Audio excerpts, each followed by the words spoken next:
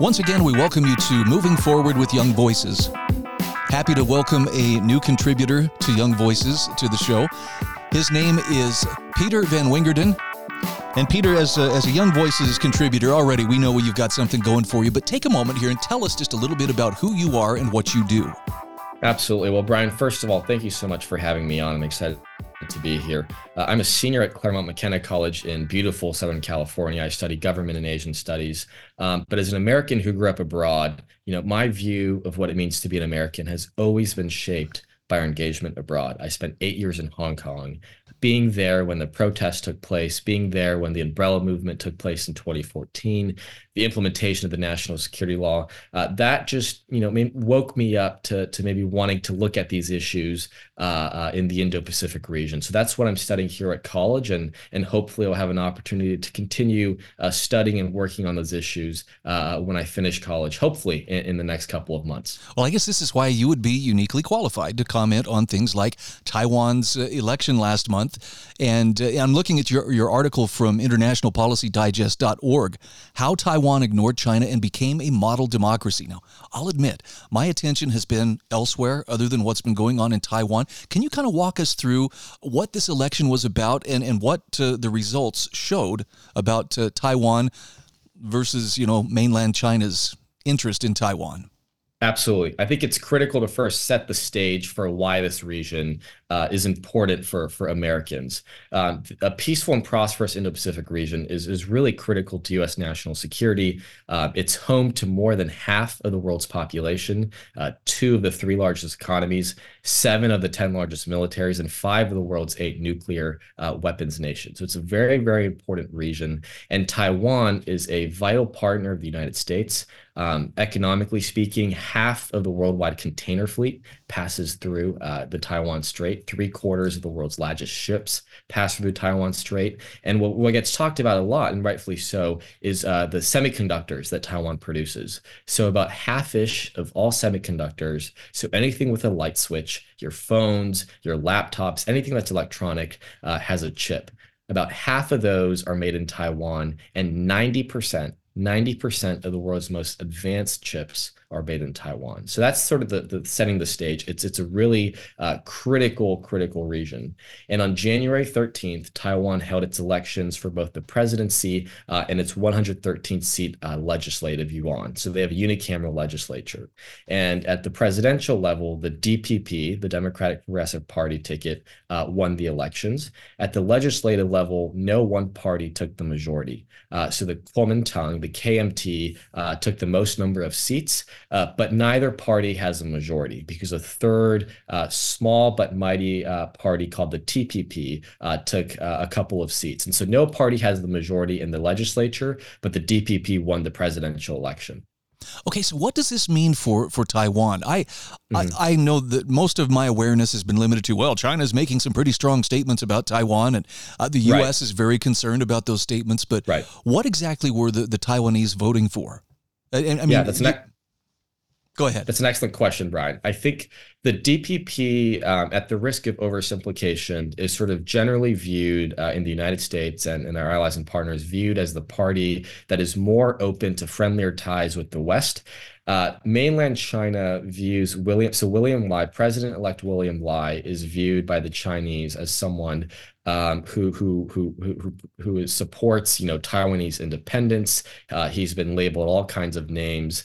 But I think what this really signals is that the Taiwanese people are putting their faith in a party that continues to demonstrate resolve against Chinese coercion. And I think that's the key. The DPP won in 2020. They won in 2016.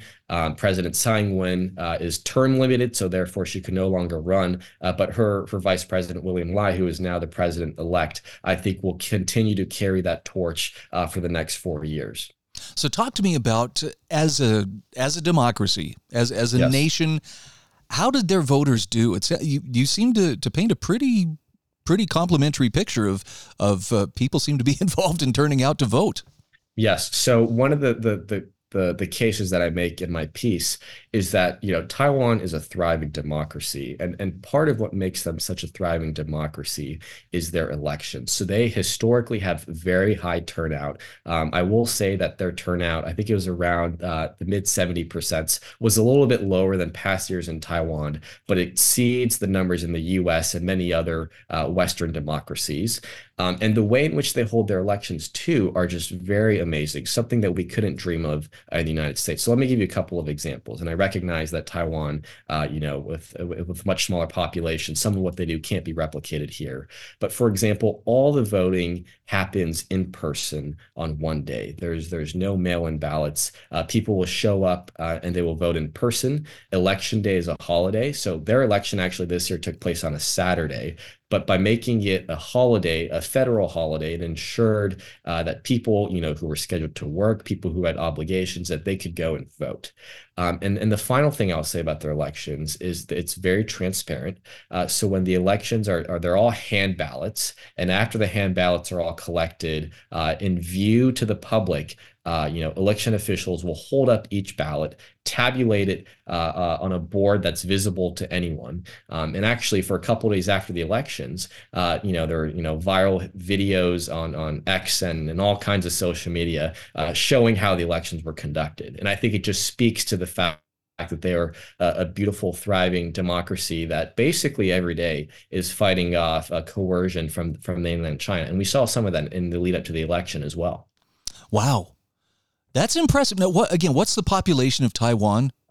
I think it's about 23 million. You'd have to fact check me. Okay. No, that's just a ballpark figure works, but could this translate into a model? I'm not saying the US is having trouble with elections, but I will say a lot of people, myself included, have our doubts and maybe some questions as to how transparent the process is.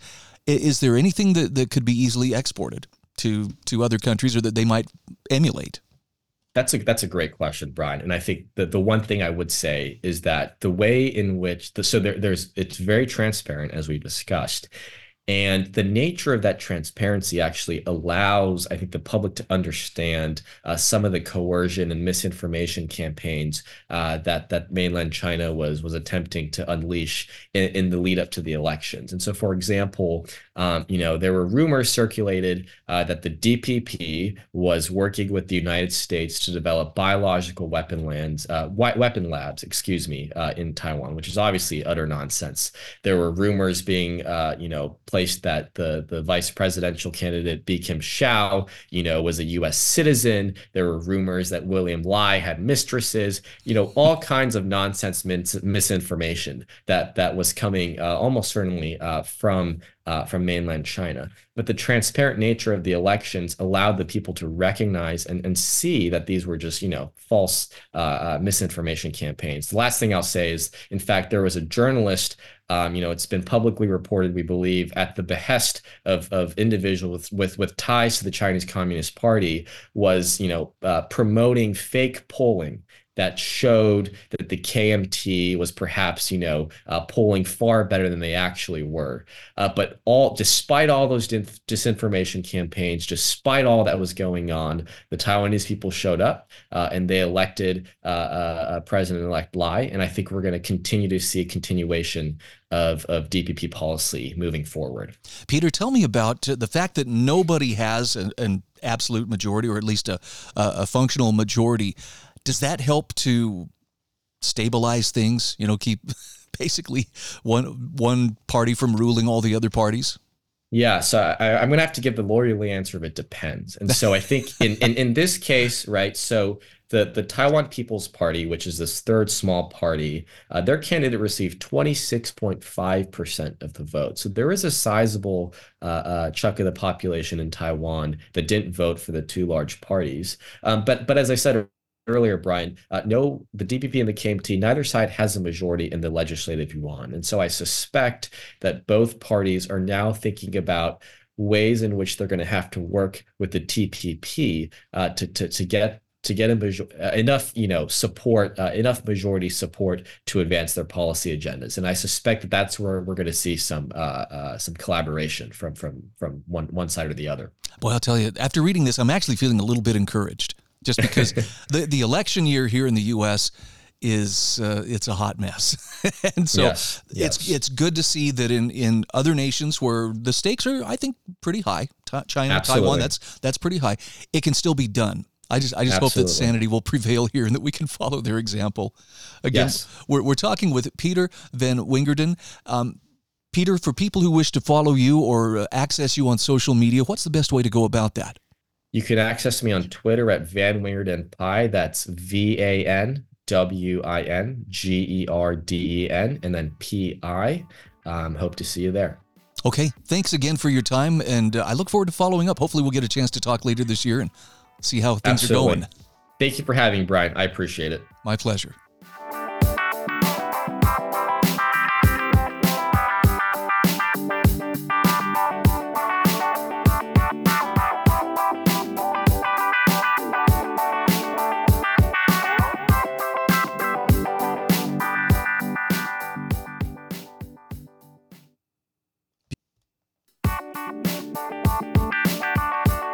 Welcome back. This is segment 2 of Moving Forward with Young Voices. Happy to welcome David Rand to the program. David, I believe this is your first time on Moving Forward with Young Voices. Take just a second to tell us a little bit about who you are and what you do.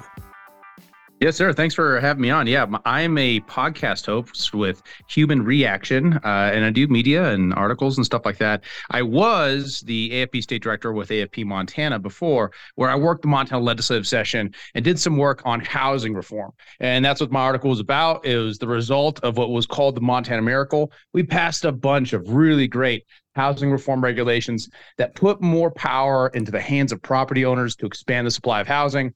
But then the worst happened. The left took all that legislation to court, and the judge put in a preliminary injunction suspending all those new great rules. So that's kind of what the article is responding to. And it's a wonderful article. This is on the Mises.org website. First of all, I love Mises just because it's a solid reality-based think tank. But talk to me about Montana. When I think of Montana, now I live in Idaho, so I'm used to living where there's a little bit of space. Montana should have ample space, but not when it comes to housing. Mm-hmm. Why is that? Yeah, a couple of reasons. So one, you sympathize this from being out west. We're in a public land island. There's public land surrounding all over us, and in the public land, you can't build housing. So we can't have a sprawl thing. We kind of have islands. 2, we don't want to sprawl because we got all this great farmland. We don't want to sprawl into it.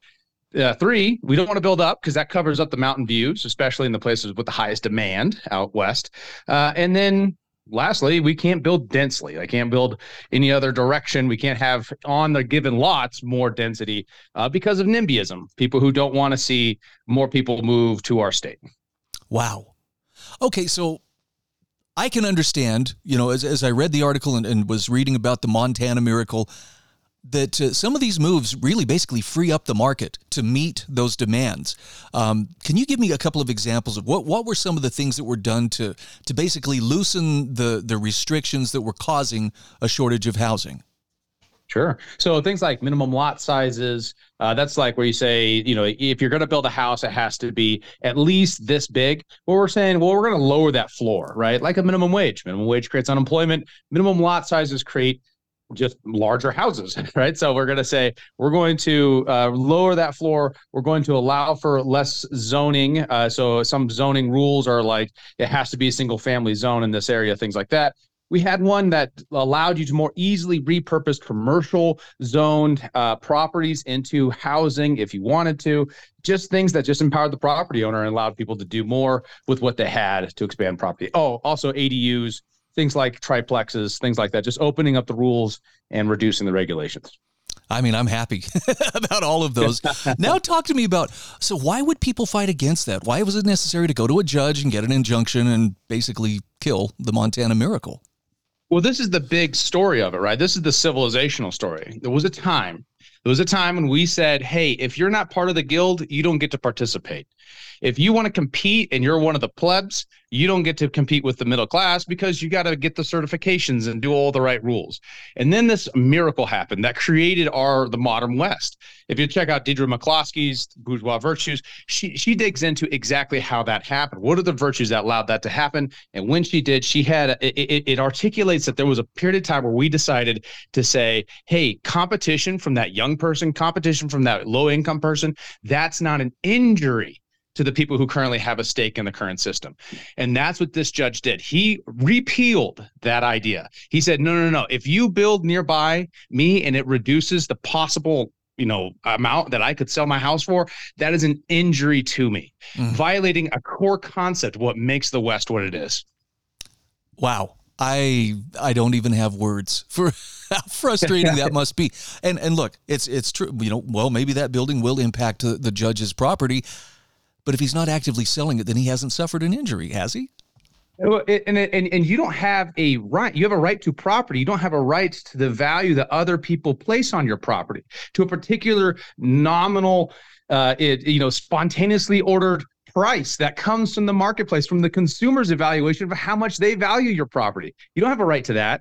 So, that definitely doesn't trump my right to build an ADU so that I can make more income on my property, right? So that's that, ordered liberty happens when we focus on property rights, not on trying to fix all the problems of the world, such as I need to be able to retire with what I feel like should be the right property value of my house. So I'm going to use government to keep you from using your property the way you see fit.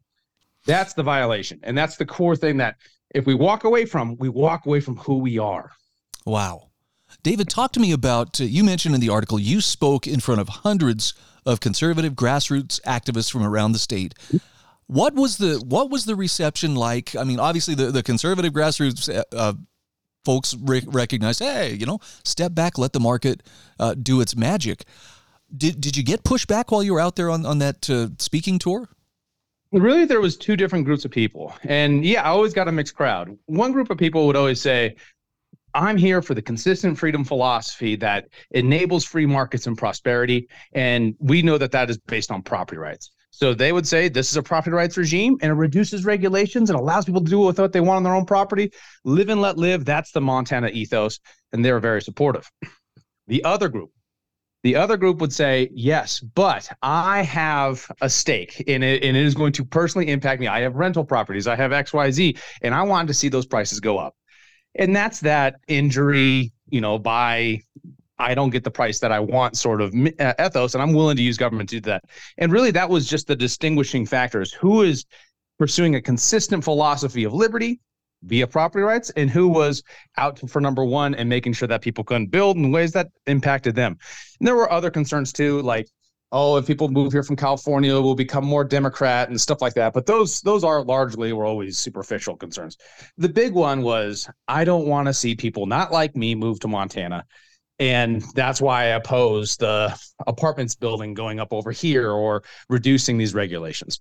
So what I advocate for is a return to those freedom philosophy first values that don't look at young people like we're a damage to older people, right? You don't have assets. That doesn't mean you're a bad person. That just means you haven't gotten the assets yet, So let's not close the door for the next generation. Let's get them access to the American dream. And the best way to do that isn't by going forward. It's by going to the past. It's by remembering what made us great in the first place. And that is the institutions of property rights and freedom. I appreciate what you were just addressing here too about the intergenerational dynamic that's at play here. And look, I want to think I'm above it, but gosh, it's almost like it's hardwired into us to be suspicious. New kids are getting together to reinvent the wheel. What are we going to do about this? They're troublemakers. But I think you're on the right path though.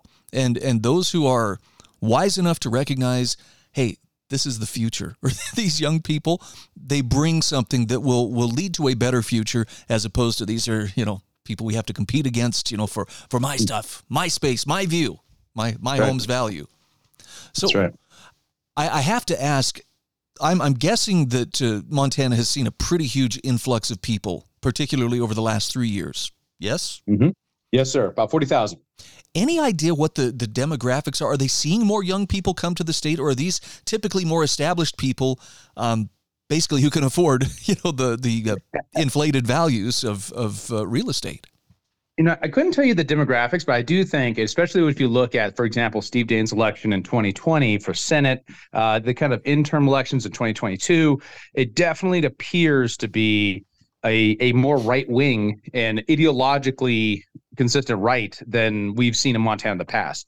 For years, since the 1910s, we've had a Democrat senator. And, Jon Tester's coming up for this year. It's going to be a very tough year, probably because of that. So it's going to be a mixture. I suspect it's a little bit older, but I do think there's consistently people who are COVID refugees and people who want to escape what's going on in the big cities. So I think they're going to lean more to the right regardless, in regards to demographic. Wow. I can certainly relate. 3 years ago, I moved to Southern Idaho from the Salt Lake City area, and well, I've never looked back. And I don't think I would. Again, we're talking with David Rand. David, for those who want to follow you or otherwise access you on social media, what's the best way to do that? Yeah, you can check me out on Twitter at Liberty_Rand, and then check us out, Human Reaction Podcast. You just Google that. We got a webpage, YouTube, Spotify, we're everywhere. Okay. I strongly recommend to folks who want to have a better take on things, the Mises Institute is remarkable. David, thanks so much for being my guest. Thank you, sir.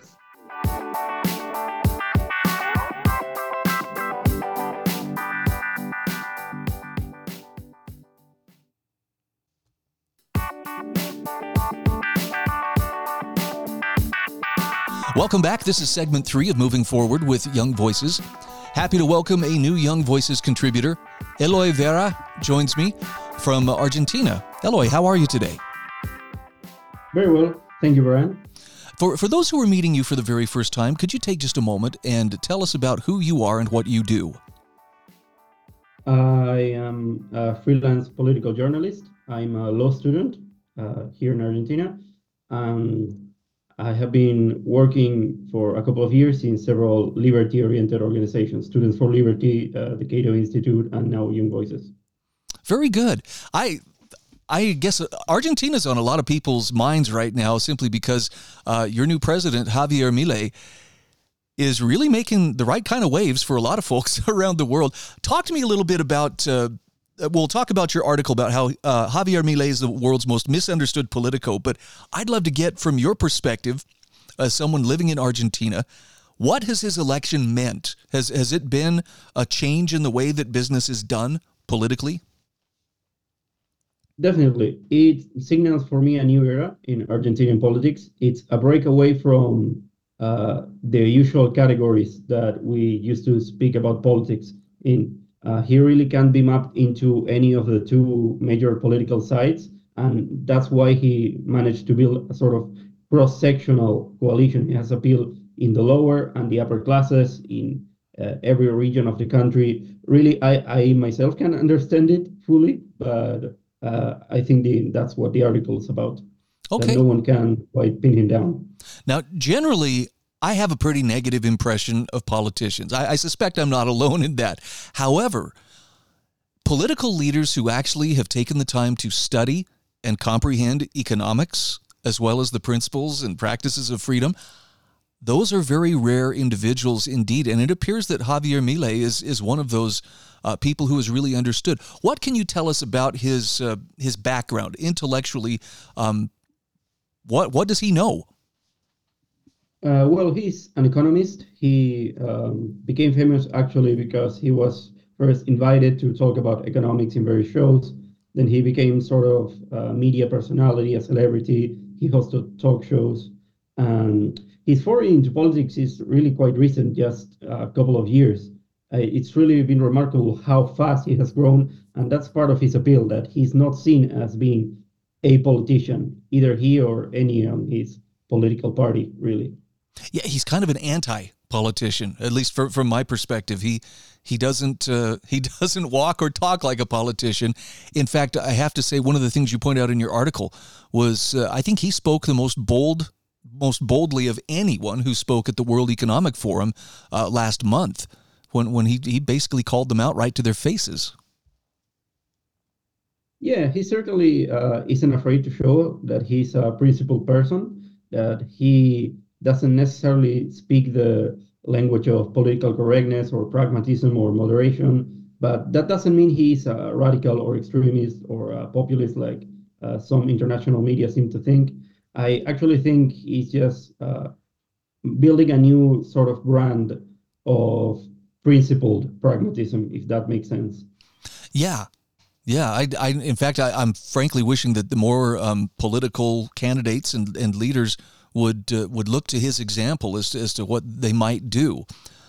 So, has life changed for the average Argentinian, or is there still an awful lot of work to do to basically shrink government's cost and influence in their lives?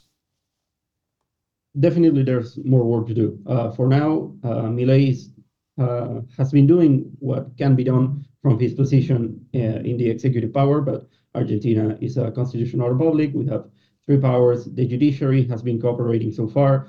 The Congress, not so much. Milei and his party, Liberty Moves Forward, is in a frank minority, less than a third of both houses of Congress.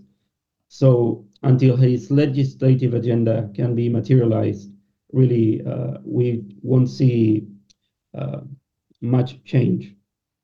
You mentioned the word populist, and I think that is probably the single adjective that I have heard used to describe Milei by most media outlets around the world. Well, he's a populist, and you're saying that's not accurate. So could I have you explain, first of all, maybe for those not familiar with populism, what is a populist, and why is Javier Milei not really the populist that so many media portray him to be? Well, we in Latin America are very used to what populism is. It's basically a sort of political mechanism or methodology based on distinguishing between the true people, the real ones, the true spirit of the nation, or whatever buzzword is used, saying that a popular leader represents the true people as opposed to some sort of cabal or race traders or national traders or whatever. And I understand that Milei's rhetoric comes as antagonistic to some people, but I really don't think he can be thought about that in that way. He has really shown respect for democratic institutions, for the rule of law, and for the international liberal order. He's aligned himself with liberal democracies all around the world. But again, you can find exceptions to everything because I think people underestimate how much he moves by only Argentinian perspectives and Argentine national interests. So obviously you can map him into American or European categories, or far right or far left or Republican or Democrat. He's not American or European after all. Has Milei given any indication as to what aspirations he may have beyond simply the presidency? If you're talking about re-election or maybe trying to stay over the allowed limits of re-election, like so many presidents have, he's really not shown that so far. He seems quite focused right now on finishing his first term, on managing his agenda. Obviously, he has ambitions to establish a permanent presence for his party and his ideology, for the libertarian side of the spectrum. But for the most part, he actually doesn't seem quite comfortable being in power. Like, that's part of his appeal. He doesn't seem like a person who wants to rule over other persons. Which, in my opinion, is exactly the kind of person who should be in elected office. They should be reluctant, not chomping at the bit. Oh, yes, give me power. I want that power. Now, it was interesting, though, you mentioned in the article, the Davos crowd isn't threatened by Milei. Why is that? Well, because after all, some of them might secretly agree with maybe we have gone too far with some of the DEI agenda, the sort of virtue signaling agenda, or the sort of state intervention, the ways we have tried to combat like climate change or other things. And Milei, I repeat, really when you see him in person, doesn't come about as someone who wants to tear down institutions or the international liberal order. He's quite friendly to investors and quite friendly to people who believe in democracy and liberal values. And I think the Davos crowd realized that. Very good.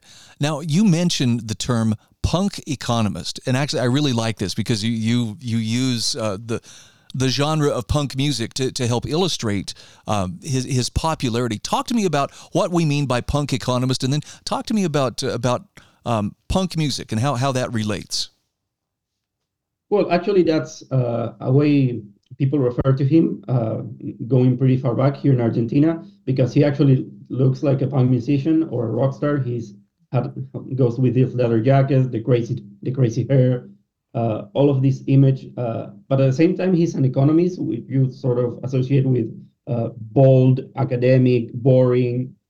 It's quite a contradictory image, like punk was, because punk was a commercial, massive genre of music that aimed at being popular, mostly.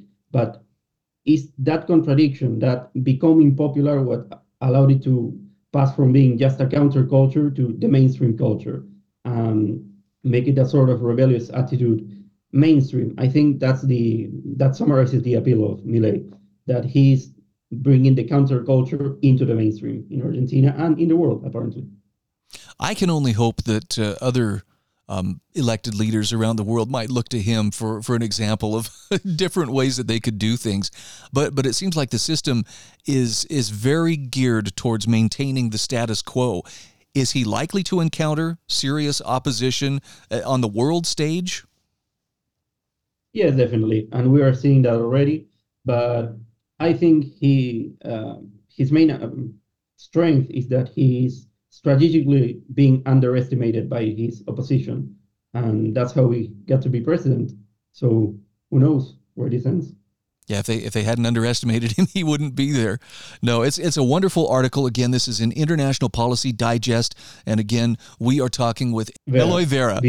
And for people who want to follow you on social media or to read more of your writing, where would you send them? In X or Twitter, my handle is Eloy Vera Bell, at Eloy Vera Bell. I sometimes do it in English, sometimes in Spanish, sometimes about Argentina or Latin America, sometimes about whatever comes to mind, not even politics maybe. So that's where they can find me. Thank you so much for being our guest today. Thank you so much, Brian.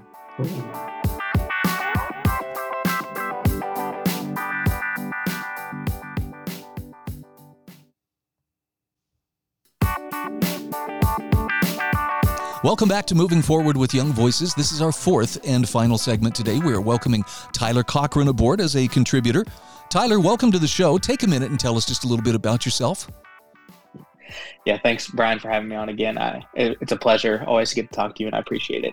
So I'm a second-year law student at the University of Iowa, and then I'm also completing a Master's in Biblical Languages program remotely out of Houston Christian University.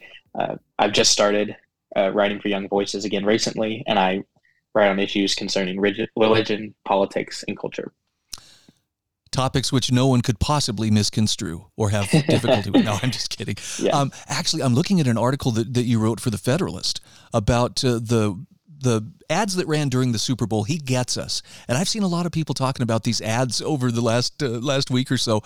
For those who didn't watch, tell me a little bit about these ads. What exactly did they consist of? Yeah, so these Super Bowl ads were a part of the He Gets Us $1 billion ad campaign. And there were two commercials. One was a relatively shorter one that people didn't seem to have as many problems with. It was just a series of images of people in various life circumstances, an answer to the question, who is my neighbor, alluding obviously to Jesus's command to love thy neighbor in Matthew 22. The second commercial is really where people sort of got riled up about what He Gets Us was trying to convey, and that commercial seemed to depict Christians washing the feet of various people who many might consider to be the Christians' ideological opponents. And then at the end of this longer ad, it read, Jesus didn't teach hate, he washed feet. And this is obviously a reference to John 13, in which Jesus washes the feet of his disciples. Wow. And that's, you're right, that is where the controversy began. And I know a lot of people had pointed out, okay, yes, he was very accommodating of his disciples, but there was also a component of repentance that went into the people that Jesus encountered, where that wasn't something that really seemed to come through in the commercial. Yeah, and that's ultimately my biggest problem. I know there are some people that had issues with some of the images they used, but Paul says in 1 Corinthians that he became all things to all people. So I don't necessarily have a problem with using the language that people are most comfortable with as a way to get them in the door. But this outreach can't come at the sacrifice of the gospel message, which, like you said, does have at its core this idea of redemption, that we are supposed to submit to Jesus, and that requires some redemption on our part, that he doesn't just get us, but he saves us. Yeah. I mean, I've seen people over the last few years talk about, they'll use, I was born this way. And it's like, well, did Jesus say that you must be born again? Well, yeah. Okay. Yeah. I can't deny who I really am. Well, did Jesus say, take up your cross and deny yourself? Well, yeah, but it just seems like there's some really interesting and kind of radical interpretations of what Jesus might have meant, but conveniently, they all seem to lack the idea that a person can improve, can actually overcome because of him. And if I understand correctly, that was one of the big objections to that second ad of He Gets Us. Yes, sir. Yeah, it definitely fails to get across the idea that there is a sacrificial element to it, that because Jesus has been declared the Son of God in power, as Paul says, that we now live under his lordship, and that means that we have to submit to him in some ways. And that means sacrificing those parts of ourselves that we identify with more than we identify with Christ. And that can be difficult. I understand. And I understand that there are some people to whom that sacrifice may seem bigger than to others, that it may seem like they're having to give up a greater part of their identity than others are called to. But just because something is difficult doesn't mean it's not worth doing. Oh, absolutely. I like the warning that you offer as well, that, this is how you get empty pews, because it waters down the message that Jesus brought, which as you just said, yes, there's a great deal of divine love, and God loves us, warts and all, but he also calls on us to become more, to become better, to become perfect in him. Yeah, and it's something that St. Thomas Aquinas talks about, that love is willing the good of the other. It's not just an affirmation of people where they're at. And I understand the inclination to want to get as many people into churches as possible. And so the idea behind things like the He Gets Us ad might be by being accommodating and being more tolerant of people, that they were more likely to come. But what they don't understand is that if the church isn't offering them anything that the culture isn't, why would they come? If you're just going to affirm them in sort of their subjectively defined identity, they can get that everywhere else. And very true. Apart from it being a watering down of the gospel, it also just doesn't work. Now, you actually spell out some of the declines in church attendance that are taking place. Let's flesh that out a little bit for those wondering, well, how is the church doing, these days? It's looking a little unhealthy in some respects. Yeah, so in 2019, it was the first year that we saw more churches close than open. And that was sort of a climactic moment in this declining church attendance that had been going on for many decades. And we've seen it especially affect denominations that belong to the so-called Seven Sisters of mainline Protestantism, losing an average of 25% of their membership over the last 2 decades. Wow. And it's affected, I'm not just trying to single them out, it's affected most denominations, but there are a couple of the more traditional, either traditional Christian sects or those who adhere to more traditional views on issues that, the progressive culture sort of fights against, like Pentecostalism and traditional Latin Mass Catholicism, have actually experienced growth in recent years. And I don't think it's a surprise that those two that maybe demand more of their parishioners are finding more success than those that really just want you to show up on Sunday, but don't really seem to care how you live your life the other 6 days of the week. Interesting. Now, one of the things you point out, I thought this was an absolutely terrific line in your article, was that the gospel is offensive to the sensibilities of the world. Would you mind expanding on that? Yeah, of course. So Jesus in John 15 actually says that, basically tells his followers that the world is going to hate you, and that we are not supposed to find comfort in the things of the world, but that we're supposed to find comfort in him. And so that can be a difficult message to try and get across and sell people on, but that is what we have to offer, that we offer a radical call to repentance and perfection in Christ, and that there is more joy and love in him than anything you can find in the world. And so it's offensive to the world insofar as it sort of goes against everything that the culture stands for, but at the same time, it fulfills all of the things that people who are in the culture actually want to have, and it just achieves them more perfectly than anything else could. I remember a religious leader some years ago making the comment that the more a person changes their life to become closer to Christ, the more likely they're going to start having public relations problems. That sounded very true. You say in your article, look, instead of changing Christ to reflect our culture, we need to challenge the culture to reflect him. We've only got about a minute or so left, but talk to me about some of the ways that Christians can challenge the culture without being unchristian. Yeah, so that the best way to do that is, first of all, we don't condemn people. That's not our duty as Christians. It is to call them into a loving relationship with Christ. So that just means, speaking truth whenever the opportunity arises, obviously preaching the gospel message, but also loving our neighbor. And that is something that I do appreciate that he gets us, people try to get across, is that Christianity is about love. It just also seems to miss the idea that love and its relation to willing the good for the other requires that repentance. So just continuing to love people by telling them, these are the things God has for you.